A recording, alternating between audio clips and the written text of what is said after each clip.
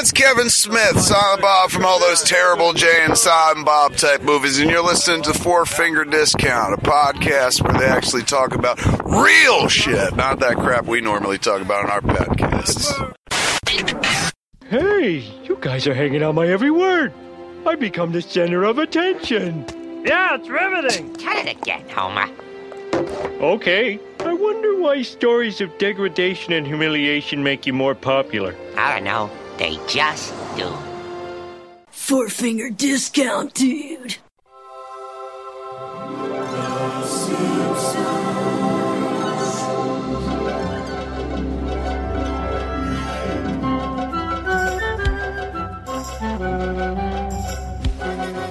Welcome to Four Finger Discount, Australia's favourite Simpsons-based podcast. I'm Dando. I'm Mitch. Today we're going to be reviewing Dancing Homer from Season 2. We are, but we're going to get to that in a moment because we're on top of the world. We've just dropped mics, we're done. Yeah. Now, for the last few weeks, I've been doing my silly little voices at the top, mostly for my own amusement. Very silly. Yeah, no one... Who the fuck knows who Clay Davis is? But that was a bona fide, real, genuine celebrity in Kevin Smith, who now obviously he's introduced himself as Silent Bob from the Jay and Silent Bob films. He directed Clerks, directed Dogma, but in pop culture world, in a geek world, there's no one else, and in the podcasting world, he's legitimized it. We've spoken before about Smodcast and Fat Man on Batman and so many shows that he's made.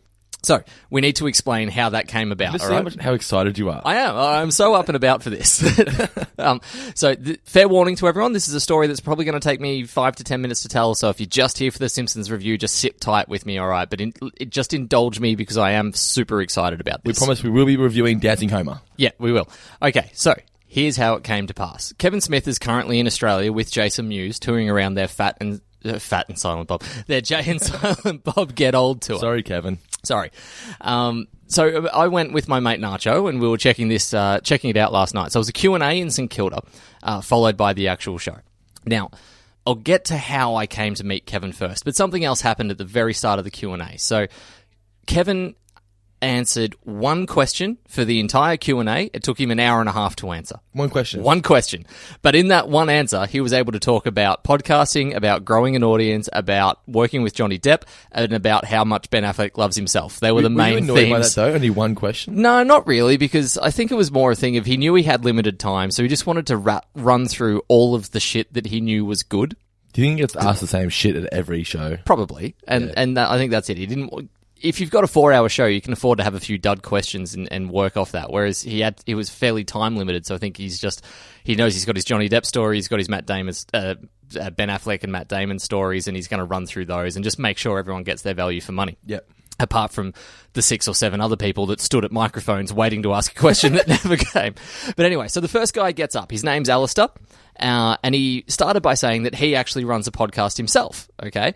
Now, first thing that happened here, and I just want to throw this out because we're obviously doing this show, and it's a thing that we're passionate about, and good on anyone that's doing something that they're passionate about. Kevin asked him what the show was called and what it was about. He gifted him that little time to introduce himself, and someone from the audience who was sort of off in the darkness has yelled out with, "Nobody cares!" Now, what I love about this is that he got no response whatsoever. No one in the audience laughed, and Kevin just sort of took off and ran with it. So to that guy, just in case you happen to be listening to this episode, fuck yourself. Because anyone that's out there that's trying to put themselves out, they're doing so. It takes so much courage to do that. And not only that, to stand up at a microphone in front of 2,800 people and ask your question. Be embarrassed. Exactly. So, Alistair, you're a champion, and good on you for actually getting out there. Now, we're going to give him a quick plug as well. His podcast is called Coming Up Next.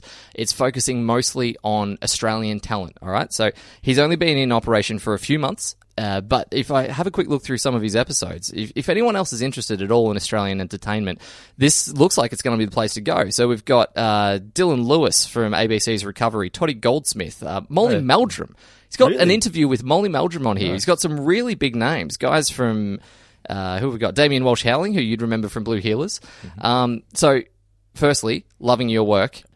So anyway, Kevin sort of ran off the back of that, and he gave this really, really inspiring speech that about putting out what you believe in and letting an audience find you, which I think we've done pretty well here. That I want everyone to love this show who listens to this show. I understand, though, that not everyone will, and I don't really care about the people that don't, because I'm making it for the guys that do, for the guys that send us messages every week that we'll get to later on. Big props to our sponsors too for helping us out. Simpsons Yeah, of course. Facebook page and nohomers.net. Thank you very much to you guys. So anyway, so that all happened, and at the end of the night, I was just feeling up and about, so I thought, I'm not going to go home straight away. I walked around St Kilda for a little bit. I was just sort of walking down along the harbour and the Esplanade and just taking it all in and thinking about the last few hours and everything that I'd heard. After I'd sort of walked around and looped around the block, I'm coming back to the Palais Theatre, and there's a group of about 60 people or so hanging out near the rear car park. It's sort of the security guarded car I know park. what you're talking about. Yeah. So I kind of look and I'm like, well, if there's that many people there, obviously this is where he's going to be exiting from. It's around about 20 past 11 at this point. It's probably 20 minutes or so since the show's ended. Yep. And it's freezing cold. I have to point that out. It was about 8 degrees and you got the wind running off of St Kilda Beach. It's absolutely icy. So I sort of stand and I'm milling about on the other side of the road, just observing for a little bit first. And then finally I think, all right, I'll wander over and join them. Now, the very, very obvious smell of pot, there's at least 3 or 4 people. And here's that thing about he gets asked the same stuff all the time. There's 3 or 4 people all there going, I'm going to offer him a joint and see if he wants to come back to my house. No, he's not. But anyway, good on you guys for trying. Yeah. And at the heart of it, though, is that they're lovely people and they just want to have fun with someone who's an idol to them. So, I don't begrudge anyone from doing that. Yeah. But I'm hanging around. 15, 20 minutes go by. There's no sign of activity. A few people start to drop off of the crowd. I'm very quickly now, it's coming up to midnight, and I'm starting to do the maths about what time do I really need to leave by to be able to still wake up and function at work the next day. And I figured about 12:15 was going to be that limit. Gets to 10 past, still nothing's going on. I'm like, fuck it, I'm going to have to go. If he had have walked out and I'd missed it, it would have killed me. But then I was sort of thinking, nah, he's probably just going to go anyway. We'll have waited all this time. I should go. As I'm walking to my car, I sort of look off to my right, though, and I see a window, and I see a silhouette through that window, and it's very unmistakably Kevin Smith's hockey jersey that he was wearing through the show. So I'm like, shit, that's the exit hallway. Like, he's close to going. You could tell he was sort of having a conversation with someone, and as soon as that wrapped up, he was jumping out into the car. So I very quickly ran to my car, I move back and I park, and I sort of I'm stalking Kevin Smith at this point. I've turned the headlights off so the security guys don't get suspicious of me. And I'm watching and waiting, and then eventually a guy comes out, and they're in like this big Hyundai, like people mover type van. He drives around, I'm like, it's coming. Like, he's opened the door, ready for him to walk in, and then the gates open and Kev walks out to say hello to the fans. So he poses for a whole bunch of photos, and he says to everyone, like, if you want your own version of this photo, then pass your cameras or your phones or whatever it is up to the dude at the front. He's going to take the photos for you. So I mill to the back of that group. I'm like, Kev, as long as we're just standing here, do you mind recording an intro for our show? Now, at this point, I have to credit Muse, who yells out in the background, dude, come on, he's already taken photos. Don't ask him to do anything. It's fucking cold. I want to go. But Kev was so sweet. He's going, no, stick it in my face, man, and I'll do it for you. And obviously the end result is what you've heard. So thank you so much to Kevin Smith for giving that for our show. It's such a huge boost for you and I that, as we've said so many times, we're just 2 kids sitting in North Geelong in a bedroom. But as he was saying through the night, in his eyes, he's still just a kid from Jersey that's now touring Australia and playing to 2,800 people. So I wanted to kick off this show by kind of echoing his message. Follow your dreams and put what you want out there, because you never know what can happen. You just have the balls to ask or have the balls to do something. Now, to end this story on a funny note, if you could just replay his intro, if you listen to the next 5 seconds really closely, you actually hear me get run over by his car. Thank you. What's your car? Sorry, vehicle coming. So explain, where were you standing then at that point? Well, I had my back to the vehicle, obviously, so I've got the thing in front of Kevin.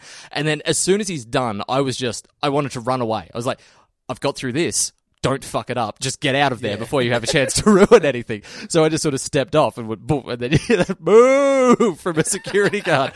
Not, are you okay? It was just get out of the way. So I'm putting my body on the line for this podcast. So explain what went through your mind as it's happening. I guess it was really one of those moments. I don't want to use the word surreal because it's not quite correct, but it was a real out of body moment. Like, I just was like, holy shit, I'm here talking to Kevin Smith and he's doing me a favor. in what universe could I have ever thought that was going to happen? Even just 4 months ago, before we'd started this show, I never thought in a million years that anyone like that would have taken 2-3 seconds. It's only a short amount of time, but he took the time for me. Like, motherfucker shook my hand afterwards. We were equals for that 10 seconds, Dando. And it's not even just not financially, but it's not even just like, hey, I'm Kevin Smith. You're listening to Four Finger Discount. It's like, hey, I'm Kevin Smith, that guy from the Silent Bob movies, and he's given they talk about shit that we don't talk about, and I'm like, this is like a paid promotional ad. I know.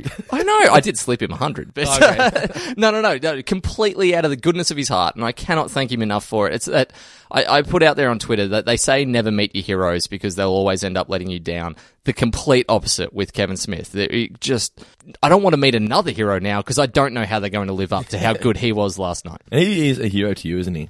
Well, yeah, like as a pop culture guy, and I don't know if you guys know, but he made Clerks off credit card debt. Like he talks a bit about it last night, that it was because he wanted to make a movie that he wanted to see. The sort of stuff he found funny, other people weren't making movies. So he just went, well, fuck it, I'll go do it myself. And if it doesn't work, 20 years from now, at least I'll still have the movie. I'll be able to look and go, I'll invite friends around and go, do you want to watch the biggest financial ruin that I've ever made?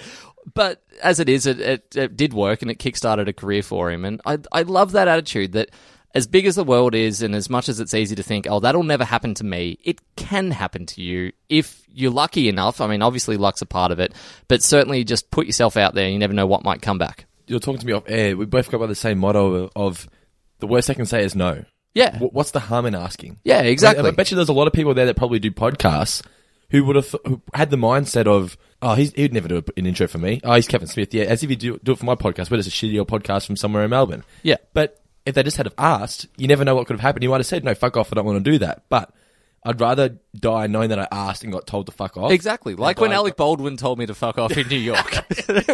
I'm happy that I got told to fuck off by Alec Baldwin. Yeah. And it's a story. Exactly. Also, before we get into the review for Dancing Home, I just want to reiterate how you were saying before, chase your dreams, you want to do a podcast. Yep. The whole basis, I want to torrent this to be a hub of locally produced podcasts. Yep. So if you're out there listening now and you want to start your own podcast, preferably not a Simpsons one, because we've got that covered. Yep. But if you want to do a podcast on anything else, send it through, because we've got another new podcast starting this week, pop culture based one. Yep. I won't mention that to you yet because we haven't quite launched it yet. Yeah, that's news. But yeah, if you're out there in Australia, even if you're overseas, am I doing this? Do I have to clear a schedule? No. All right, cool. I'm excited. But if you want to produce your own pop culture based podcast about TV show, about movies, about anything pop culture based, send it through to us, and we'll give it legs. We'll give it legs. We want us like torrentthis.tv to be the hub to find great locally produced pop culture podcasts. Yeah, exactly. And it's not us saying, oh, come to us because we're all mighty and powerful. Like we just want to help people. We're growing the site, but we want people. Yeah, like if you can help us grow it as well, like it's a really, really awesome thing to be a part of.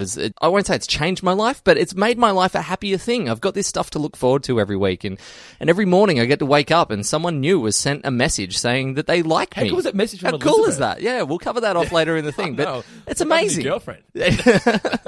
Ash, ignore. So let's get into the review for Dancing Homer. So original air date was November 8th, 1990. Chalkboard gag was, I will not trade pants with others, which is kind of odd for a young boy to want to trade pants with others. Yeah, I can only imagine like a wetting the pants situation is what led to that. In which case, it's wise to trade pants with others because you don't want to be walking around in pissy pants. No, you do. Because you ain't cool unless you pee your pants. So the couch gag was that the family rush onto the couch and Maggie is magically in Marge's hair. The couch gags were very basic back then. Yeah, they were. No elaborate dance sequences. No circuses, no clowns, no juggling elephants. That would be the most recognisable couch gag, I think.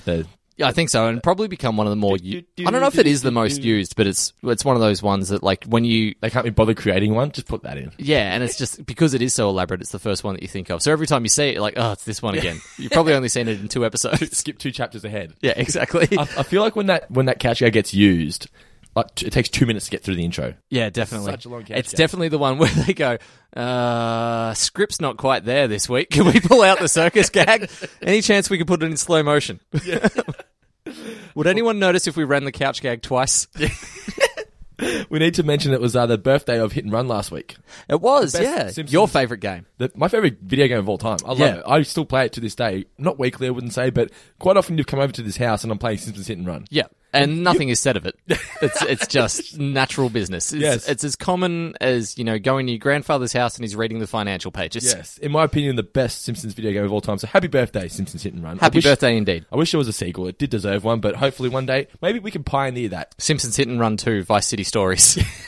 Let's do it. Alrighty, so do you want to give a basic rundown of this episode? Quick synopsis. Yeah, sure. So obviously Dancing Homer is the one where Homer becomes a mascot for the Springfield Isotopes. So it kicks off with him at the bar at Moe's, with people egging him on to tell him their story, which was a really interesting kind of cold open for The Simpsons, that for one of the first times, everyone else kind of knows that something has happened and you don't. Like, there's no gag to start it off. Yeah, in all other episodes, it's just been a very linear storyline, whereas this kind of immediately created a sense of intrigue and a change, as you said, in the linearity of the story, that like we're starting at the ending and we're about to see what happens. So there's still, to this day, I don't think there's been a Simpsons episode like it where it's just someone telling a story. I don't think so. Not off the top of my head that I can think of, anyway. No, obviously there's been throwback episodes, but not someone telling a story the whole way through like this. Yeah, it's definitely, I mean, there was The Way We Was and those sorts of things, but this was that is true. Yeah, no, Lisa's first word. Yeah, that's but fine. it still feels a little different in form, the way it works. Like it, yeah. And even like those ones still started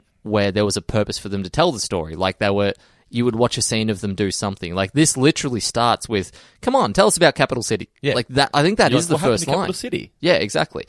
And what I really liked about that opening scene that we'll get to, I don't want to go into too much detail, but I love how quickly Homer's like, "Oh no, I can't say. Come on, okay." Okay. So he tells a story about how they're at the family goes out to the nuclear power plant's family softball day. Or nuclear power plant employee spouses and no more than 3 children night. Thank you. Someone took notes. Halfway through, is it the 8th, 9th? I think it's at the 9th inning. It's right at the end of the game. Everyone thinks they're going to lose. Yeah, exactly. They all think they're going to lose. Homer's fairly drunk and with a little bit of Dutch courage decides that he's going to get up and dance to try and lift the spirits of the crowd. The old retiree baseballer smashes a home run out of the park. Topes win the game, and suddenly Dancing Homer is born. And from there, we kind of go through. It's basically a sports story that he works on his craft in the minors and does a good enough job. He's True eventually underdog story. Yeah, he's eventually noticed for the big leagues. And He's a success in this episode. He is, yeah. Like he genuinely does good at something. Yeah. And he gets promoted up to go play at Capital City, or play. That'll work. Do his shindig. Yeah, exactly. So, and even this, like he comes in, it's like he's the rookie going into the major leagues, that they've got the old mascot and they're just going to rotate him out of a couple innings just to give him a rest because he's getting old. And, you'll find your feet a little bit by doing it that way.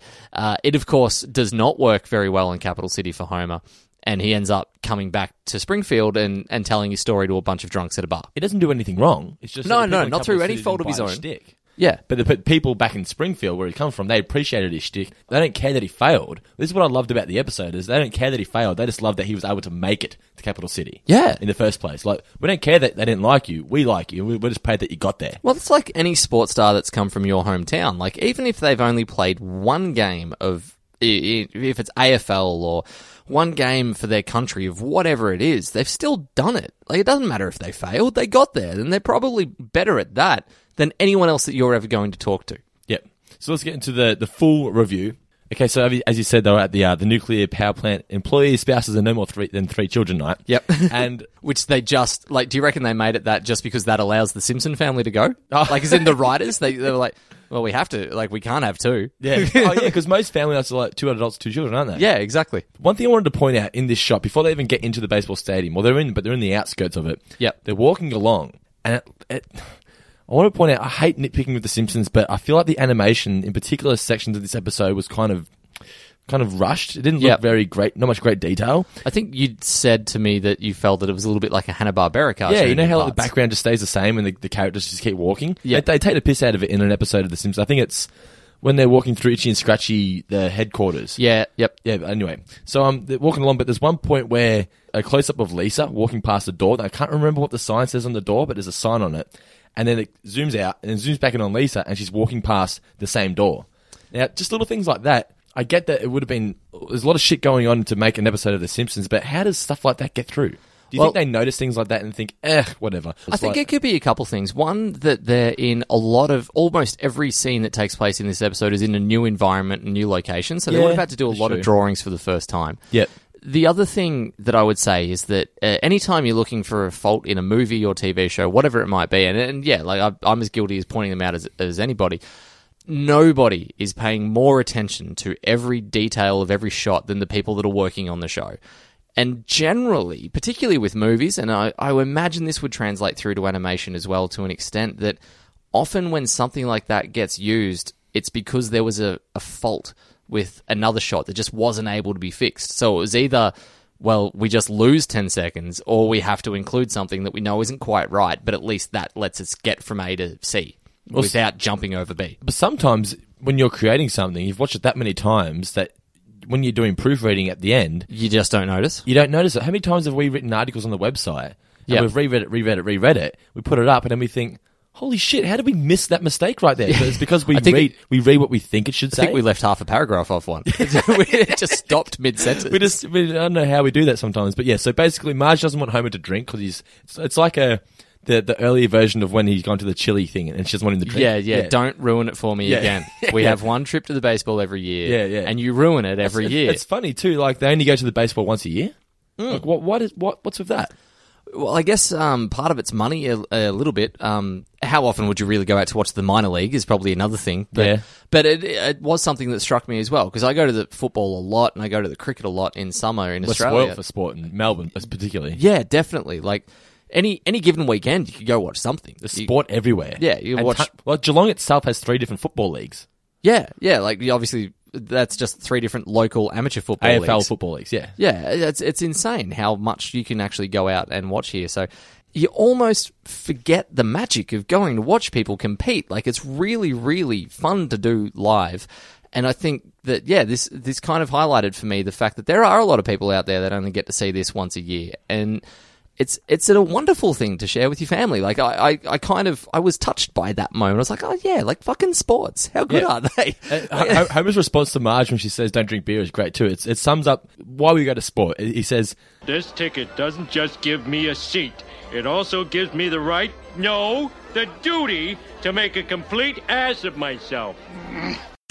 like when you go to a sporting event, you become a different person, don't you? It's just for that Yeah. 2 hours you use sport to get away. Yeah, definitely. You're just another face in the crowd. People who you've never met before, will never meet again. If they follow your team, Yeah. you are mates for like the next 2 hours. Definitely. One of my favourite ever sporting moments happened in a Hawthorn versus Western Bulldogs game of a few years ago, where it came right down to the last few seconds and we ended up winning by less than 1 goal. There were just 3 people in front of me that were wearing Hawthorn jumpers. I didn't know them from anybody. And it was purely that, like, 2 of them stood up, they high-fived each other, they both looked around, they were looking for more excitement. I stood up and high-fived them harder than I have ever high-fived anybody in my life. And at that moment, we were closer than any father and son has ever been. I would have taken a bullet for those 2 guys.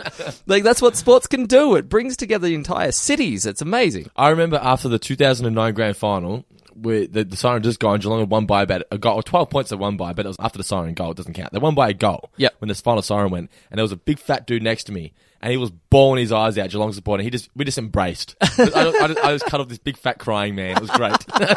Is his name Bob? I Bitch wish. Tits Bob. But yeah, it was just thinking of sports always reminds me of just how it just unites people who you've never met before, and you probably never will meet them again. For someone who's been to an American baseball game, do you think this opening act summed up what it's like to be at the baseball? Yeah, very much. The food, the crowd chanting. It's as much as about the sport. It's about it is about the peanuts and the beer and the hot dog, the hot dogs, everything else that you can get. Is food cheap at the baseball? I want it to be cheap. In my mind, food is cheap at sport in America. It was cheap enough. I don't remember exactly what I paid, to be honest. I could have been charged $50 for a hot dog and I wouldn't have cared because I was just there as one time only. Yeah. But it's certainly one thing that does happen in this episode that did happen to me is getting on Jumbo Vision. Oh yeah, There's the bit where I didn't have my zipper down, fortunately, when that happened. But my wife and I did get on. Was it Kiss singing. Cam or was it just Jumbo? No, it was the end of the 9th inning. So it's they were playing on a Saturday night, so they play Billy Joel Piano Man. It's 9 o'clock on a Saturday. So we were just up arm in arm, swaying side to side, belting this Billy Joel number out. And I remember that the crowd flashed on some people, and I looked, and I was like, oh shit, they're only like 15 meters away from us. That's pretty close. Oh, bad luck. Yeah. And then it went to a couple of different areas of the crowd, and then bang, close up on both of us. It was incredible. It was, it was a very, very, very cool moment. And again, like one of 40,000 people. It's the only Major League Baseball game I will probably ever have the chance to go to in my life, unless this show does get picked up and we end up broadcasting out of LA, in which case I'll go see the Dodgers every fucking week. I feel like even if we became superstars, like in the podcast world, we'll still do it from my bedroom. Probably. That's how it easier. seems to work. Maybe we'll every now and then, if we have an interview, we'll like rent a studio somewhere. Yeah. Maybe. No. It's just easy. You come to me. Yeah. The other cool thing that they do here is all the players warming up on the field, and like there's that kind of low key moment where you can walk up and you get signatures from them. yeah. And I love that moment where Bart tries to get a signature and Flash Baylor gives him no attention, so Marge storms over, and then he comes back and gets the signature. What's the autograph say exactly? It's Springfield Cozy Court Motel, room 26. How about it, Flash? Wow, Flash Baylor came on to my wife. brilliant, and even Homer's So adoration. proud. Yeah. Wow, Flash Baylor hit on my wife. You've still got it, baby. Now, and that is totally like if I was out and the Hawthorn, my football team's captain Luke Hodge hit on Ash, I'd be cool with that. Yeah. Like, don't go home with him, honey, if you're listening, but certainly flirt. I don't think she would. No, she wouldn't. Ash is loyal to a T. But like, if Hodgie was flirting with me, I think she would expect me to go home with him. Do you think Marge knew that he was flirting with her?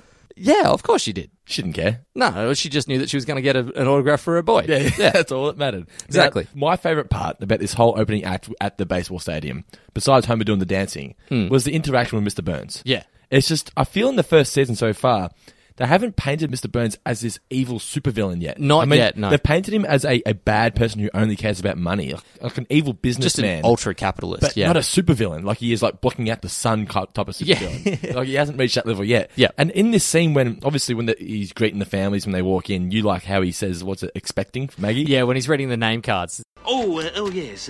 Homer and Marge Simpson. Oh, and these must be Bart, Lisa, and expecting. The card needs to be updated, sir. Well, Now we need to push aside the fact that he can't remember who Homer Simpson is, despite last episode he referred to him as Simpson. Yeah, well, we'll move on. Yes, we'll move That's along. fine. We don't, obviously the When you get to that age, it comes and goes. yeah. And his age changes all the time as well, apparently. Yeah. But when we get in there, What they do is start by alienating Mr. Burns very well. Everyone's terrified of him. Yeah. And again, when they walk in, it's like a flashback to when they go to Mr. Burns' birthday. Like, don't correct the man, brat. Like, yeah. it's whatever Mr. Burns says, that's fine, He's sir. the Thank you leader. very much. Yes. Yeah. And then they walk in, and then suddenly sits next to him. Homer's disappointed. Exactly, because he wanted to drink. Yeah, he wanted to have a good time, be crazy. Yeah. And then turns out Mr. Burns wants to do the exact same thing. Exactly. This is where it breaks down the barrier. Yeah. And they have, as you said, it's a great session where they're just drinking out Burns of these shouting like, him beers and food. popcorn buckets of Yeah. beer. Like the best part in the whole episode, I don't care what you say, my favourite part, Mexican wave. well, Simpsy, you up for another wave? All right, Bergie. Whoa! Whoa! Whoa! Whoa! That is one of the greatest scenes of all time. I like Mr. Burns when he gives it the what's the line? The picture's off his rocker, just like Betty Crocker. I used to taunt so and so with that in the 20s. Like Yeah. every reference from Mr. Burns ever is from the 20s and 30s. Yeah, yeah, I yeah. really love that about him. Mr. Burns is an awesome dude in this scene. Yeah, he is. I'd happily go to. I would want to go to baseball with this man. Yeah. He just seems like a whole lot of fun. And we never see Mr. Burns like this. Very rarely. No. Maybe Mountain of Madness, you know, when he gets trapped in the snow. Yeah, yeah, in the he cave sort of with becomes him. more, what's the word, more of a everyday man. A little in bit, that- yeah. He gets humanized a little bit more in that but episode. no more than this scene. The Mexican wave, man, that is just the greatest. Mr. Burns' greatest moment. Yeah, but then of course the flip side of that is that after Homer gets up, like they've had this great time, and Homer gets up and does his dancing, and as they're walking out, Homer is being hailed a hero by everyone in the ballpark except Mr. Burns. Yeah. He's got, if only Simpson hadn't ruined it with all of that dancing. They're like, okay, we made Mr. Burns too nice here. Yeah, and We then have he to bring bans down- him. He's Yeah. never allowed to come back. We need to also mention, we forgot to It's mention. actually, sorry, it's also Smithers is so happy about the fact that Smithers Homer's... is a dick, man. Yeah, like he really carries on this. I don't even know if it's a hatred, but it's like this blind. It's not even jealousy. It's weird, but he just doesn't tolerate Homer Simpson. He just sees him as a man that doesn't belong and doesn't deserve He to be doesn't where tolerate he is. anybody. He just, if Mr. Burns likes somebody else, because he loves him so much. Yeah. He just gets so jealous. He's Yeah. just a dick. I don't like the character of Smithers at all. Still wearing the name badge, I like though. Even when Mr. Burns comes out to throw the first pitch. Yeah. Yeah. We didn't mention that. How bad was the first pitch? Yeah. Everyone laughing at him. Oh, and Bleeding Gums Murphy with his 26-minute national anthem. Yeah. Yes. Hilarious. And Lisa's happy the whole time. Lisa, the only person that's just up at it. Yeah. So we need to mention again how Homer gets up and dances, and people love him, and he's trying to think of a name. Get on the bus, Dancing Homer! Will you shut up? I'm trying to think of a name. That's just classic Homer. So that moving along, Homer, he shows off his new mascot outfit. Great suspenders and a cape. That's all, it is. All you need. I want to go to a dress-up party dressed as Dancing Homer. Yeah. And anyone that knew... Has anyone done that that's listening? Send through some photos, exactly. please. A lot of people go as Duff Man. Because Duff Man's are really easy. Like, you can just buy that as a suit. And guys or like rent to feel it. like they're muscly, just as Duff Man. Yeah, exactly. If you're going to be muscly and dress up as Batman. Don't be Duff Man. But how cheap would a Dancing Homer costume be? White shirt, red suspenders, whatever it is? Yeah, exactly. $5 at an op shop and you're fine. And you've done good for charity. Yes. Yes. And then obviously we get the montage of him getting more and more popular. Now, instead of using the newspaper montage like they did in the last episode... what's that? Sorry, I was just looking over my notes. There was one line that we missed that I really liked. In the announcer in particular, in this episode, they slipped in some really good sports jokes and baseball jokes. One of them happens after we get to Capital City. I'll talk about that in a moment. But the boredom of the announcer in the final inning and it's just such a foregone conclusion that the Topes are going to lose. He's like, as soon as he pops out, we'll go right to the post game. So like just that, he's just going to hit the ball in the air. Yeah. He's going to get caught because he's a jerk. And then his first response to Dancing Homer is like, hang on, there's some nut dancing in the right field. That's just it. Like, who would have thought... Okay, how did they come up with this idea? We'll just get Homer to dance in front of people, and then we'll base a whole episode around it. Yeah, that's interesting, because I didn't read, it wasn't based on anything that I'm aware of. It's just Homer dances, people like it. It becomes a mascot. Yeah, that works. And it's something... That's a show. As we said, it's something Homer is genuinely good at, and he's never not good at it. Like, for example, when he's designing, the car, the Homer and stuff like that. Yep. Usually, when Homer is getting good at something, by the end, he's an idiot, and he stuffs it up for the family and for himself. Yeah. But this episode, he doesn't stuff it up for himself. It's just the people in Capital City don't like it. He does do one thing wrong. What's that? He misspells Springfield. Does he? When he's spelling the letters, it's like SPRINGFEELD. Does he really? Yeah. I didn't pick up on that. Yeah, it's really funny. Was that... and the whole crowd goes along with it. But is that... E! So is that meant to be there? Yeah. How did I miss that? I don't know. Well, I've watched it that many times. This is the first time I actually spotted it when I was watching. It's obviously part of the montage that we're talking about now. Yeah. And I was going to say that in the last episode, to move the show along swiftly, to get news out, they used the newspaper headlines. Yeah. So to tell you, this is what's happening at the moment, instead of doing a whole act about it, whole scene about it. Yep. Here they use the signs of the Springfield Isotope Stadium. What's it called? Duff Stadium, I think it's called. Yep. Homer's name getting higher and higher on the bill. To Yeah, the point that's right. He is Homer Simpson featuring the isotopes. Yeah, so it's like, okay, so now he's like the man. Okay. Yeah, and his interactions with the music lady and all that sort of thing as well, and the general manager, and the fact that the general manager is talking to the mascot is hilarious in itself. But it starts to have, as we said, this really cool sports kind of underdog story where he rises up through the ranks and it's like in The Natural, where just everything he hits is a home run until he is the hero of the town. And how goes the Rasta version? Yeah. And then Marge's line when she sees a Simpson on a t-shirt. I never thought I'd see the day. Yeah, that's pretty funny. That's good poking fun at. Obviously, they were getting quite merchandise everywhere. point. Yeah. Yeah. Now, one thing I need to mention though is obviously he's doing this montage of him getting higher and higher and higher. Yep. But the good thing about this episode is they didn't go with the fairy tale ending. The Isotopes lose a game. Yeah, they do. And that was like a curveball. I'm like, oh, well, I wasn't expecting that. I was expecting them to, go all the way through to the playoffs or whatever. That's where you expect, in a normal sports movie, that's where this movie would go. Yep. You would take them to the big leagues or whatever, and they'd win the big one. Yep. But here, the Topes lose, and they stay where they are. Yep. Homer is actually the one who moves on. Homer continues, and he thinks... he comes in defensive to that meeting. Yeah. Thinking that, you're going to fire me. You think it's my fault that we lost. And he's like, no, we're actually we're promoting you. Yeah. You've been called, you're too good for this town. You've been called for in Capital City. I wonder why he never went back to being Dancing Homer when he went back to Springfield. You move on with your life once you've reached we don't those want to see heights. 2 episodes about the same thing. Yeah, that's the other thing. There was a really cool moment as he was moving away that riffs on the movie Pride of the Yankees, where it kind of mocks Lou Gehrig's speech in that film. But it's when always say goodbye to the fans. Yeah, exactly. He takes the hat off and it all goes it's like black and white but with a blue tinge. And again, it's just a nice sports movie touch. That's a really old film, and I doubt many people would have seen it at all. That to me shows just how much the Simpsons writers in those days loved films.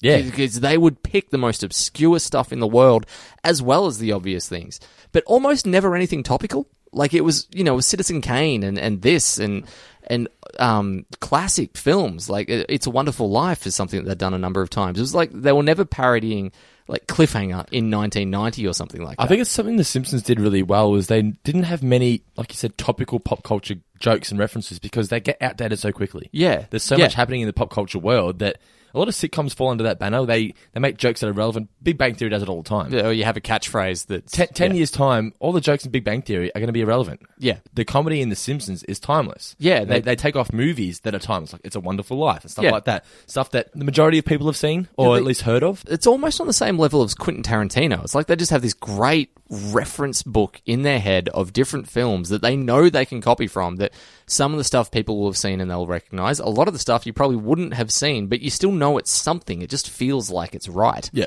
Yeah. So Homer's been offered the job and the kids aren't happy about it. They don't want to move. No, which I loved. Yes, because that's what would happen in real life. Yeah, exactly. You wouldn't want to move. That's a huge move. You're like, okay, Dad's got a job. I don't give a shit. I live here. I don't want him to have to move. But Marge, being the supportive wife that she is, urges the kids on, and that's what I like about The Simpsons. They're dysfunctional as all hell, but they're still a tight unit, and they show their support for Homer. And the kids, even though behind his back they might not agree with what he's doing or what's happening, they're not happy about having to move. In front of him, though, they're full supportive. Yeah. Again, it grounded the episode in extra weight. It would have been so easy to skip those couple minutes, but they don't. They keep going through, and it just makes it matter more when they get to Capital City, and particularly when they start to see the excitement of it as well. Like they've come around. Now, admittedly, they came around in a very, very quick time frame, but it's a 22-minute episode, so you have to go with that to sort of suspend your disbelief for a second. The only thing that I thought was a bit stupid was I understand why they put this gag in, but when he says, I need to get time off work, and he asked his supervisor, like, what, 4 years or 5 years? Yeah. This is why I think they put that gag in. Who would be giving Homer the time off? Mr. Burns. Yeah. Mr. Burns wasn't happy that he was doing the dancing, so I feel like they got to that point in the script and they're like, wait a minute, Mr. Burns doesn't like this dancing thing. Why would he give him time off work to do it? They're like, he'll just ask the supervisor instead. To me, someone that works in a factory, I wouldn't go to my supervisor and ask for time off. I would ask my supervisor, who would then go to ask my boss, the plant manager, if I can have time off. Yeah. But like I said, I can understand why they did that joke, because I feel like, in my opinion, they got to the point now like, well, Mr. Burns wouldn't give him time off. That wouldn't make any sense because he's just said how he hated Homer doing the dance. He ruined the night. That's why they just went to the supervisor instead. Yeah. Yeah. Well, you work in a factory, so I'll defer to you on that one. Because it's not the same for every company. Like if you work for Apple, just Apple retail, it's not like, whoever has replaced Steve Jobs, I've forgotten his name. It's not like every request is get the send all the way up the mountain. But anyway. Yeah. And then moving along, we get the great... Now, I want to correct you here because I was fucking right. You were right. It was Tony Bennett. I never said you were wrong. Yes, you did. I said I didn't I'm joking. You can put the knife down. I for some reason, I just thought Tony Bennett was too obvious, and that in my head, I thought it was someone that I wouldn't have remembered. Fun fact, Tony Bennett, the first guest star to appear as himself on The Simpsons. And how good is the song and Capital hello City? To you. Yeah. It is cool. And I think part of what's good about that is that they weren't trying to parody again. Like, it's similar to New York in kind of its theme, and that's it. Like, they did write just a love letter to a city. Yeah. My little bit of trivia here, actually, 4th Street and D was a reference point on the Fox lot at the time. Oh, really? Yeah. Okay, cool. I looked that up because I was like, what the hell is 4th Street and D? But yeah, turns out it's nothing. So I don't think it was the least interesting thing I've researched in my time doing this podcast. It's funny that the way they see the big city coming from a small town, like, look, kids, street crime. Yeah. Love that happy about seeing it. Yeah. And then a bum cleaning the windows, they just assume he's doing it for free. Yeah. And they give him a tip. Just stuff like that. That's usually how I would be in the big city. It definitely happens from Geelong to Melbourne. As much as people in Geelong try to say that they're not a small town. We are just a country town. We're a big country town, though. But when you go to Melbourne, and it is a different ballpark. Like, and I still walk around any city and look up at high rises in wonder and awe. Like, I love all that stuff. It's again, I just relate so much to this moment of that feeling of you're in a magical place where anything can happen. I noticed one thing, and maybe you can correct me, like tell me what it is. I know what it's meant to be. They're driving through the Laramie cigarette area. Yeah. And it's a shot of Bart and Lisa looking out the window. And none of them move. They're just gazing out the window. But you hear a really loud cough. Now, I'm not sure whether that was meant to be Homer coughing and they accidentally cut out the shot of him coughing, Because obviously, I'm assuming the gag's meant to be that they're coughing because they're driving through the cigarette area. Yeah, But if you or go back- it could just be someone smoking, coughing. Either way, I guess. Like it's just weird because if you go back and watch it, it's just a shot as if you're sitting, like Lisa's in the middle, Bart's against the window in the back seat, and you're next to Lisa watching them look out the window. Yeah. And it's just a really, really loud cough. Yeah, it's strange. But you don't see who it's from. I just thought it was odd to have that cough, but not show who it's from. Yeah. I don't know whether it was a mistake or... Well, I can only think that it would have been someone off camera then coughing, like as in someone out of the car. Yeah, Because yeah. if it had been Homer, they would have cut to him. But Yeah. like the other thing about that is if it is just, all of the smokers, like so it's everyone on a smoke break or something like that, and it's one of them coughing, it would be a pain in the ass to animate a whole bunch of people that you're never going to see again in the show just to fit a cough in. Yeah. Anyway. It's just something I noticed anyway. Yeah. Now, the next scene is something that I can really relate to. And it shows how dedicated Homer is to this. Like, he's so nervous, he can't sleep. He's practicing his... What was he practicing? Spelling Capital City or something. And Marge tells him to come to bed. Now, I can relate to it because so many times, not that I'm nervous or anything, but I'm up late doing stuff like I'm editing this podcast or I'm doing stuff on the website. And it's just, you never seem to have enough time in the day to get enough practice in or get enough work done. Yeah. And so many times Nicholas said, just come to bed. And it's like, I know I need to come to bed and get some sleep, but I just can't. I've got stuff I need to do. Yeah. And it's just, I could really relate to Homer in that scene. Yeah, definitely. We skipped over one more small quote that I really, really enjoyed as well. Because every now and then Homer touches back with some narration throughout this episode to remind you that he's telling this story to people in the bar. Course, yep. It's the one where like Bart is when Bart's really behind him, or it might have even come after this. Actually, now that I've said it, I don't know. But it's come. I know what you're talking about when he's proud of him. Yeah, later on. It's yeah. later on. Okay. All right, well, I have to say it now because I've already mentioned it. It's that, like later he would explain he was confused by his feelings of respect for me. I thought that was just brilliant. Like, it's just, what is this? Yeah. It's actually like the next part, like so straight after that. Yeah, scene, okay. is when Bart said it. So yeah, well done. We're on track. Good. Okay, My notes were in order. It's even great to see that Bart is like genuinely proud of his father. Yeah. Like how often is Bart proud of his dad? It's clearly the first time he was confused by it. Exactly. And another thing I wanted to point out too is, even up to this point, Homer is never treated like an idiot in this episode. Yeah, no, definitely not. Like He is looked up to by all of his peers. Yeah, he gets into Capital City, and the other, the goofball is happy to have him on board. He's equal. Very accompanying. Yeah, he's really, really nice to him. And He's even like, when I he wish you the best. fails, his family's supportive. All his friends back home are like, we don't care. Like, you made it, man. Like, we want to hear your story. Yeah. Everyone's supportive of Homer in this episode. It's Yeah. very rare that you see him not be treated like an idiot, at least at one point. Maybe at the very start when he wants to drink. But Yeah, from that's it, the though. Dancing Homer part onwards, he's looked up like an to. idol. Now, this includes my second, or the second baseball-ish type joke that I enjoyed as well, when he says to Marge that you're sitting with the wives club. Because any sport, Yeah. they've got the area where the wives sit. Like cricket, footy, whatever it is, they're always together and they're always pretty close to the action. They're up in the absolute nosebleeds at the very end. She's like, I thought, this is odd. And they turn around with, no, this is the ex-wives club. Apparently, baseball players that watch this love that joke. Really? That's like, they were like, oh, if only. Yeah. Alrighty then. So Homer's given the fifth. I think it's the fifth innings. Yeah, So it comes on in the fifth. Yep. Yeah, and he just bombs. Like he doesn't do anything wrong. He just does his usual shtick. Just falls flat. But no one likes it. People yawn. And you feel so awkward for him because Yeah. you can see he puts so much effort into it, and he's really trying. And it's kind of like, have you ever been to a comedy show when the comedian's just bombing? Mate, I've been a comedian at a comedy show and it's really? just bombing. It's awful. Oh, so what happened? Virtually every comedian has that happen at some point. You've never told me about this story. So what happened? You were doing a stand-up I routine. was pretty young in this one in particular. On and off, I've done it throughout my teenage years, and yeah, like it was one of those ones where I did a show in one place. It was very similar actually. I did a set that went really, really well one night, and then I did it at a different venue a little bit later on, and it just fell flat. And it was awful for me. Like I was 17 years old. Describe like, the feeling. I can just imagine it'd be terrible. It is. You start probably talking quicker because you just want to try and find the next thing that someone likes, and just like you'll take a cough at that point. You'll take almost anything, and you feel so small on stage. Everything feels really, really dark and closes around on you. The trick to it, particularly for comedy, and if anyone's listening to this that likes to do it, is that you need to understand that happens to everyone. Like, it's happened to Will Anderson. It would have happened to Eddie Murphy. It would have, no matter who you are, at some point you've had a gig where shit went wrong. Justin Hamilton tells this great story, actually, and he's a really, really good comedian. He's worked a really, really long time. He once did a gig that was like a sportsman's night where no one gave a shit about him, and he said he literally heard the sound of a poster peeling off of the wall and fluttering through the air to the ground behind him. So it can happen to anyone, and the trick is to just try not to think that it's necessarily your fault, because sometimes it is just that the audience isn't into it, and you can't always control that. And that's clearly what happened to Homer in this case. In Homer's case, he gets dumped after one go, but it's you know what? Part of it is that small town versus big town. It's a good representation of like how a big city can just destroy you. Yeah. The other part is the difference in having spontaneous fun versus planned and announced fun. Yeah. Like, this is another thing about stand-up comedy, actually. So many people can be really funny in conversation. Like, you'll be chatting with them and they'll throw one-liners at you in a party, and you think they're the funniest people in the world.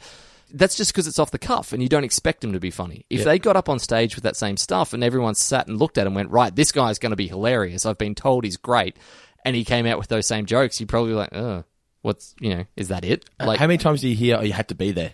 Yeah, exactly. And Dancing Homer is one of those classic you had to be there moments, that everyone in Springfield was there from the beginning, and they were all part of the movement. Whereas everyone in capital city is like, oh yeah, Dancing Homer, let's see what he's got. And then he dances, and you're like, well, yeah, fuck, of course. That's yeah. Is that it? So that's very much what happens to Homer here. He's a victim of circumstance, as you said, but through no fault of his own. It just doesn't work out for him. What did you say? The only cheers I got was when they dragged my sorry carcass out of there. Yeah. I feel so bad for him. Really sad. Homer's very poetic when he tells this story. Yeah, actually, it's kind of cool. This would have to be one of the best Homer episodes, I think. Just in the sense that how really he's well treated written. and how he's looked up to and everything. Yeah. But he gets told that he's fired, and I love how he doesn't get dressed. For God's sakes, put some pants on. It's so good. Even when he's telling the story, I love that. Like that, that whenever they do one of these flashbacks episodes in real life, no one is going to include that part of the story. Yeah, but still, that's fantastic. It's because you got told so and so wants to see you as he's getting dressed. He didn't think to get dressed first and then go talk to him. It's like, all right, he wants to talk to me. I'll go see him now. And then, of course, the episode is wrapped up with him on his way back home. Or the family is supportive. They know he's failed, but they're like, just show your support anyway. And they're like, go Homer, I'm proud of you, man. You did really well. Which leads to the best line of the entire episode for me of my wife and kids stood by me. On the way home, I realised how little that helped. That went over my head. I didn't even see that. That's a fantastic... That's like Leslie Nielsen shit. That's one of the funniest lines that could possibly be written at the end of that moment. I don't even remember that. That's hilarious. That's brilliant. I love it. So obviously after that line, they drive... Cuts back to present time. Cuts back to him telling the story, and he goes, that's what happened. And he can't believe that everyone's genuinely interested in this story and actually want to hear him tell it again. Yeah. And it's just a great... Like Springfield has a real tight community, and he's got they're real close group of friends at the bar, the Barflies we call them, like Barney and all that, and they're so proud of Homer that he was able to, even though he failed at the big city, they're just proud that he got there. He showed it to him, yeah. And you know what? I didn't mean for this to happen, but that ties back really nicely with my whole thing at the start about just find an audience and put your shit out there and be proud of what you do, and there will be people who love you for it. Yes. So that is Dancing Homer. I've always liked this episode, but going back and critiquing it, I like it even more. Yeah, it's, you know what, for me, it's not hilarious in any stretch. It's probably one of the least funny episodes that we've watched so far. It's a great story, but having really unpacked it just now, I've realised that I actually like it more now than I was even liking it when I was watching it. It's not until I've really thought about how everything worked and how it all sunk in that I've realised, it's a very memorable episode. Everyone knows about this one. When you look at the cover, you go, oh yeah, Dancing Homer. But it's great. It's really, really, truly good to watch when you have all of that sort of heart behind it and thinking. I keep using, I feel like I overuse the word heart in these episodes, but that's what it is. Like, this wasn't about have you rolling in the aisles with laughter. This was just about tell a good story, show Homer in a good light, and be honest and just be nice to him. Treat him with respect and dignity. Could not agree more. What did we learn, Palmer? So what did you learn, Mitchell? What did I learn? I learned that the mascot industry is a lot more ruthless than I ever would have realised. Yeah. Well, think about it. There's only one person per team that can get the job. Yeah, exactly. The goofball was incredibly generous for the fact that he let Homer have his time. He wanted to pass the torch, I guess. But yeah, no, I that was definitely a thing, that mascots can and do make a difference. I learnt that the Dancing Homer costume has been buried, as Homer mentions in the final scene of the episode. I didn't catch that. He'd buried it, did he? Yeah, he tells all the guys at the bar that he buried the costume in the backyard. That's pretty funny. Yes. I just wish that in The Simpsons Hit and Run you could dig it up. That would have been really, really cool, actually. Or if it was like an unlockable costume. Yeah, I think it was an unlockable costume. Oh, okay. Maybe. I could be wrong about that. I'll have to go back and play it. Cool. Anyway, so trivia. Yep. Would you like to go first? I will, because I know that you have 2 questions. I did until... Well, the first question was, how long was Bleeding Gums Murphy's performance? Oh, whoops. Okay. 26 minutes, yeah. Well, mine also revolves around Bleeding Gums. I hope yours doesn't. No. Okay, fantastic. You may or may not have noticed that Bleeding Gums was a different voice. Yeah, it was Ron Taylor. not Ron Taylor who voiced Bleeding Gums in this episode. I had this written down. I've actually got this written down. Can I cheat? Well, if you do have it written down, then yeah, I suppose you've already found the answer. Daryl L. Coley. Daryl L. Coley, yes, Hey, who I was knew an that. American Christian singer. Really weird, because to me, he sounded less like Bleeding Gums than I sounded like Bleeding Gums when I was trying to do Bleeding Gums. Like, he sounded white. I don't know if he is white, but he sounded really white. When they had him singing, I'm like, that does not sound like Bleeding Gums at all. Yeah, really bizarre. I don't know why that would have happened. If you couldn't get Ron Taylor, then call him someone else. Check out James Earl Jones. He does everything else. So my trivia is the goofball. First of all, who was the goofball voiced by? Tom Hosen. Tom Hosen. Yeah. Hosen? Yes. Now, which classic 1960s TV series was Poston originally set to be the main star of, but before ABC passed on the show and went with someone else? Ooh. Okay, so classic. Hint. It celebrated its 50th anniversary last week. Ooh, okay. I haven't from been its first episode. I haven't been reading the news. Classic 1960s Happy TV Days. series. No. Ooh. I'll give you 3 That probably guesses. wasn't on in the 60s. It was just more set then. Most of what I'm trying to think of off the top of my head is 70s. Like, the Beverly Hillbillies? Nope. Okay. The One Addams more guess. Family? No. Get Smart. Oh, wow. Yeah. This guy was originally meant to be the lead role of Get Smart before it was passed on by ABC. Okay. Cool. Yeah. So I thought that would be a show that you would have liked. Get Smart. I love Get Smart. Yeah, it's so very... Tom Postman was originally going to be the main guy. Yeah, okay. No, that's good. That's actually, if you haven't ever watched an episode of Get Smart, and I feel like a lot of people that we're talking to probably wouldn't have, check it out, particularly if you're a fan of Mel Brooks and that sort of humour. And I'd even recommend as an entry point watching the Steve Carell movie, because I thought that was a pretty good, very honest kind of adaptation to film of that TV show, that they had enough of the same sorts of jokes that they paid it a really nice tribute. It was a very funny movie to watch. I just realised you meant Steve Carell. I'm like, Steve Carell. Yeah, sorry. We should explain that between the review and now, we had dinner. So I've got a chicken parmigiana sitting in my belly at the moment. So half of my brain power, at least, is going towards sort of savouring that Napoli sauce. And we're hanging it for dessert, so the other half's going, eat the pudding, eat the pudding, eat the pudding, eat the pudding. Alrighty, so get into some shout-outs. Yeah, and oh my God, there have been so many that have come through, so I apologise, I'm not going to be able to get to everybody in this episode. If you're going to send us a message or whatever, we will get to your shout-out. If we don't mention it now, it will get read out. Don't fear. Yeah, exactly, because this is really our only form of advertising. Like, I read your name out, and you go, oh my God, these guys read my name out. They're from Australia. You should listen to their show. So that's the theory anyway. I'm hoping that it works. Now, the first one that we need to go to. Now, we've mentioned that Connor Lynch was our youngest listener so far, but he's the man, by the way. Oh, is he ever? What a champion. Like, he would just knee-deep in babes. Yeah. But we've got a younger one. Susie Pline, regular listener of the show, her daughter Addie, who's 7, is listening. Was it her daughter, was it? Yeah. Oh, cool. I think it's their daughter. I hope it's their daughter. 7. We've got a 7-year-old listening to the show. Pretty now, cool. Firstly, to me, that calls into question Susie's parenting practices, because I don't know that I would let a 7-year-old listen to the inner thoughts of me for all that long. But hey, whatever. I'd like to think now I'm leading the youth in Australia. We had a 9-year-old here today, and I said, "Oh, do you like The Simpsons?" He goes, "Yep." I said, "Oh, you should listen to our Simpsons show that we do." He goes, "Yeah, it is. I do. It's 4-finger discount." I'm like, "Oh, what? Awesome, champion!" Because he loves everything on the website. So I'm like, "Awesome!" So he listens to us anyway. So Taj, shout out. Yeah, cool. All right, Taj and Addie, maybe you guys can hang out sometime. Or like, what are you, 10, 11 years from now, you guys might catch up. Now, not only is Addie listening, she actually has a message for us. Okay. So she wanted to say she's a massive fan of the Treehouse of Horror podcast, because the Treehouse of Horror episodes are her favourites. Whenever she's picking what to watch, she'll grab a Treehouse. I was the same when I was a kid. Yeah, something about them. They're so fun. Yeah.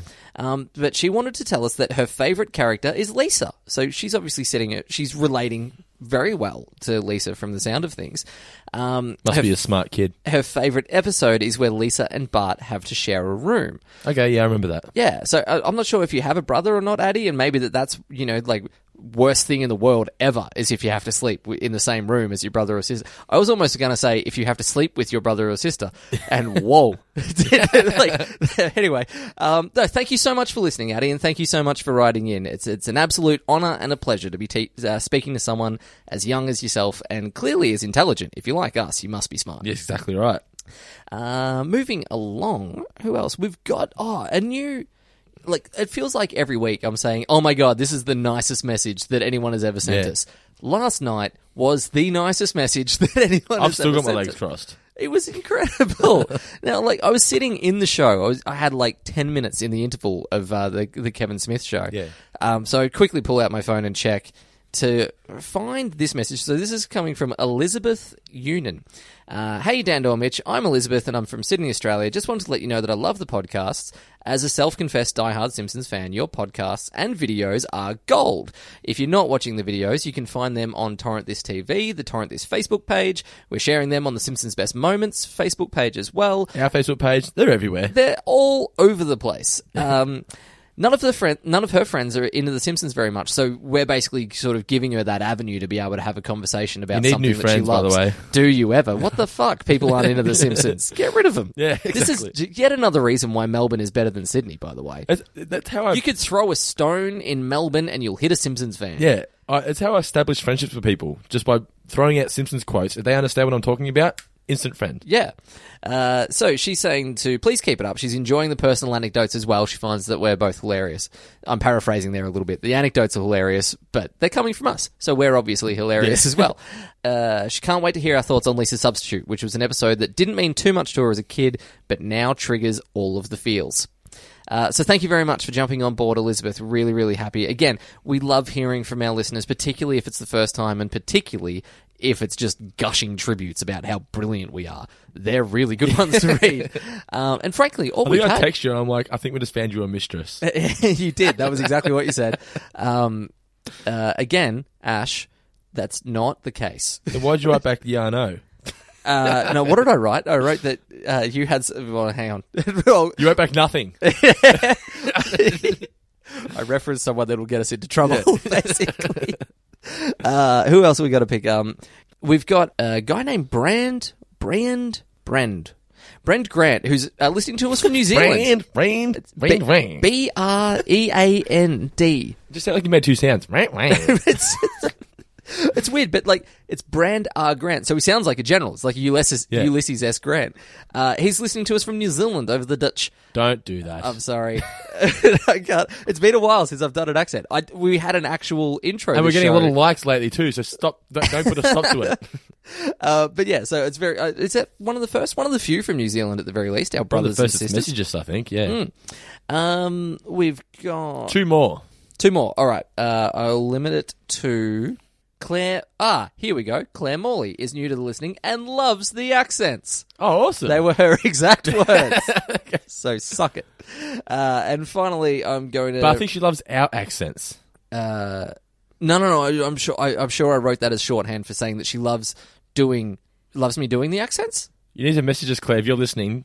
Do you like our Do you just Aussie like accents? Australian accents in general? Or do you like it when I do really bad accents of other people? Yes, tell us on the page. All right. And finally, shout out to Kevin Smith. One more time. Thank you so much. Champion. Imagine if you listen to this. It'd be amazing. It would be incredible. Yes. Like, just... Imagine if we get broadcast on Smodcast and then we become famous. Like one thing, actually, what he said, he was talking about like how you can kind of monetize podcasts and how... Of course you can. It's but not. We would never think about charging people for the show, but if you get enough listeners, you get advertising. I saw some other podcasts where they ask for like donations to help the show keep the show going, and I'm like, you we don't need that. money to help keep the podcast going. You just want money to have to. If you need to be paid by your listeners to want to keep doing the show, then stop doing the fucking show because it's supposed to be a fun hobby that you're doing. Yeah, exactly. There's no running costs for a podcast. So any podcast that says if you want to help keep the show going, donate some money. Tell them to fuck off because it's a load of shit. Yeah. They're saying, hey, we don't really want to keep doing this anymore unless you pay us some money. It's fucking bullshit. Yeah. It really annoys me. That said, if you're an advertiser and you want to pay us money, that's a different story. Oh, that's now we got to different. get commercial. I'm advertising a business, but just saying, hey, listeners, if you want, it's the when they say if you want to help keep the show running, like, that's bullshit. It is exactly. You shouldn't be doing it because you need to be paid to do it. And you know Piss what? off. There are so many podcasts out there that, as a listener, you can enjoy for free. So And I'm you don't sorry about all need- the throwing there, but that really bothers me. Yeah, that's fired you right up. I hate it. But anyway, so Kevin mentioned that if you kind of hit around 5,000-6,000 consistent listeners, then you can start charge a couple $100 for an ad for a business. Now, what On do one show? Yeah. Really? His words. He's like, you get 3 advertisers, boom, $600 a week, done. You can that might not be huge money, but that's enough to really start You considering. can live it off and- that. Yeah, comfortably. If you really wanted to. Yeah. So what are we at the moment? About 1,000, 1,100. I'll say that. What we need is you guys to find 4,000 friends. Yes. All right. That's all. I don't think I'm asking very much. We've got it from 0 to 1,000. I'm just asking you guys to get it to from 1,000 to 5,000 so we can start rolling some sweet coin. And then we can afford to do live shows and we could travel and we could do all sorts of stuff and become famous and rich. Yes. And really, isn't that what entertainment is about? You're getting the message. Mitch's doing it for the money, man. I'm not doing it for the money. I'm doing it for the fame. That's a different thing. But Well, I'm not made of stone. they drove a dump truck of money to my house. But yeah, so that's the end of the shout-outs, basically. Yeah. The end of the shout-outs is me plugging for money. So basically, though, if we haven't given you a shout out yet, if you've messaged the page, don't worry, we will get to all the shout outs. Yeah. Jamil is here! Ooh! Now, I don't really have much for the mailbag this week because there weren't a lot of questions coming in. It was mostly just people saying g'day and God, how Aussie did I sound when I said that? G'day. Saying hello, how are you? And just in general being nice to us. So I don't really have much in the way of questions to answer. Please keep those coming through. But I do have a few older ones that are still sitting around a little bit. Now, these ones aren't necessarily Super Simpsons related, which is probably why I've hung on to them, but I will... let's fire away and let's just sort of see how this goes. Now, I haven't prompted you for these ones. Normally, we'd look at the questions beforehand. So I can have a brief idea. You tell me the question, I'm thinking about it during the episode. Yeah, exactly. Like, we don't sit down and research answers or anything, but just so I'm not... what do you think of this? And then there's 10 seconds of... Hang on a minute, let me look up some stuff. Yeah, exactly. So, what we're going to go... Philip Hawkins has asked, what is the worst thing that we think Bart has done? Emotionally or like as in cause damage? He hasn't specified, so I'd say that we can go either way. You do like emotional one, and I'll think of one that's caused damage to people. Well, I already know mine. All right, what is it? It's pretty comfortable. It's the Summer of 4 Feet when Lisa finds the friends and like she genuinely finds her own friends, and Bart, for no reason other than to cut her down, is an absolute prick and shares with them that everything that she's sort of built up about herself is a lie. And he literally does it for no reason other than Lisa can't be the cool kid. I'm the cool kid. It's an awful move. But by the end of it, he makes up for it though. Of course he does. Book. But it's shitful. Yeah, really. It's when she's jumping on the trampoline and he's walking over the sand dune with the book. Yeah, that's a dick move. Yeah. Damage wise, what about when he has all the speakers or the megaphones? Yeah. Yep. Testing. What about that's kind of accidental damage though? What about malicious damage? Because like the megaphone thing. What about I would do that. What about when he puts he ruins Willie's shack? Oh, yeah. It feels so bad for Willie because he's got nothing in his life. Exactly. And he ruins everything. You don't... Oh, my shack. I just got it the way I like it. That's true. Like, that's one of those things that wanton destruction that you don't necessarily... In a cartoon, you don't... Like, stuff blows up all the time and you don't necessarily think about who it affects. They really do show Willie in an awful place after that. Yeah. And... He didn't do it. He didn't deserve it. He didn't do anything wrong. That's the episode where Bart and Lisa get their own news show, isn't it? Yeah. And she sends Lisa out to do Bart's People. Yeah. So that's the first thing that comes to my mind when he ruins Willie's shack with the what is it? What does he fill it with? Is it water? No, it's not water. It's like lard or something, isn't it? Yeah, something like that. Anyway. Okay, and the final question for this week, normally we'll do 3, but I've only got 2 that I can run with. Okay. And this one is completely unrelated to The Simpsons. It's come from Susie. Now, her question was actually, who is your favourite Avenger? But I'm going to stretch that out. Who is your favourite comic book character? And I will allow you to include The Simpsons comics, if you so choose. No, that's cheating. Am I allowed to include the Ninja Turtles? Yeah, of course you can. They were dark in the comics, man. They were brutal, yeah. Like, I enjoy the cartoon, But the I cartoon, love the cartoon. Yeah, the cartoon's amazing. But I feel like the first movie was more like the comics as opposed to the TV series, like the live action. Yeah, movies. yeah, It's more that does bit get like darker. the foot really fuck up Splinter, and Yeah, it gets messed up. I like the Teenage Mutant Ninja Turtle version, the comic book version of the Teenage Mutant Ninja Turtles. Okay. Yep. No, that works. That's a really obscure one, and I really like that. Actually, segue. Side note: this was Kevin Smith used the Teenage Mutant Ninja Turtles as a direct example last night. He's talking about how you can do a podcast for anything and you'll find an audience for it. It's like, say you really like the Teenage Mutant Ninja Turtles. You don't even have to do a podcast about them. You can just do a podcast about Leonardo. Just Leonardo. And you can do 100 episodes before you finally like, you know what, Donatello's a dick. Yeah. Like, that's all. You can do anything. For me, look, it's an obvious one, but it's Superman. Like, it is hands down Superman, but with a caveat that I only like Superman when he's done in the kind of earnest country boy, like truth, justice, and the American way version of Superman. I despise Man of Steel. I hate that grungy, emo, Superman, my life's so hard kind of just bullshit, and about how they keep trying to force him to have to be good by sending it, like in that they send General Zod down to Earth, and that's what forces Superman to be good. No, Superman is good because Superman can be good and chooses to be good, and I love that about him. I've just today bought Superman for All Seasons, which was written by Jeff Loeb. I've read the first quarter of the book. It's already brought me to tears twice. Like, not bawling my eyes out, but just a little bit of something welling up in the background, and it's just I just love I love Superman. I really he just makes you feel good inside. I love Batman. Batman's not my favorite character, but there is more really great Batman stories and really great Batman work than there is Superman. But the really great Superman stuff I find so much better than the really great Batman stuff. So everybody subscribe to Mitch's new Superman podcast.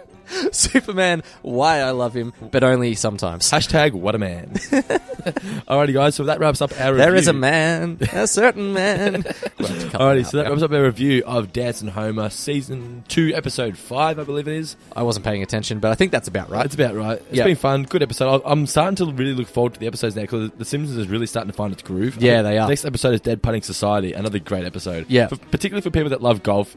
In particular, mini golf. Mini golf. And don't we all love mini golf? And as a little teaser for that, we're going to leave you tonight, listeners, with the sound of one hand clapping. Also, thanks to our official sponsors. I said we were going to leave. I'm out of here.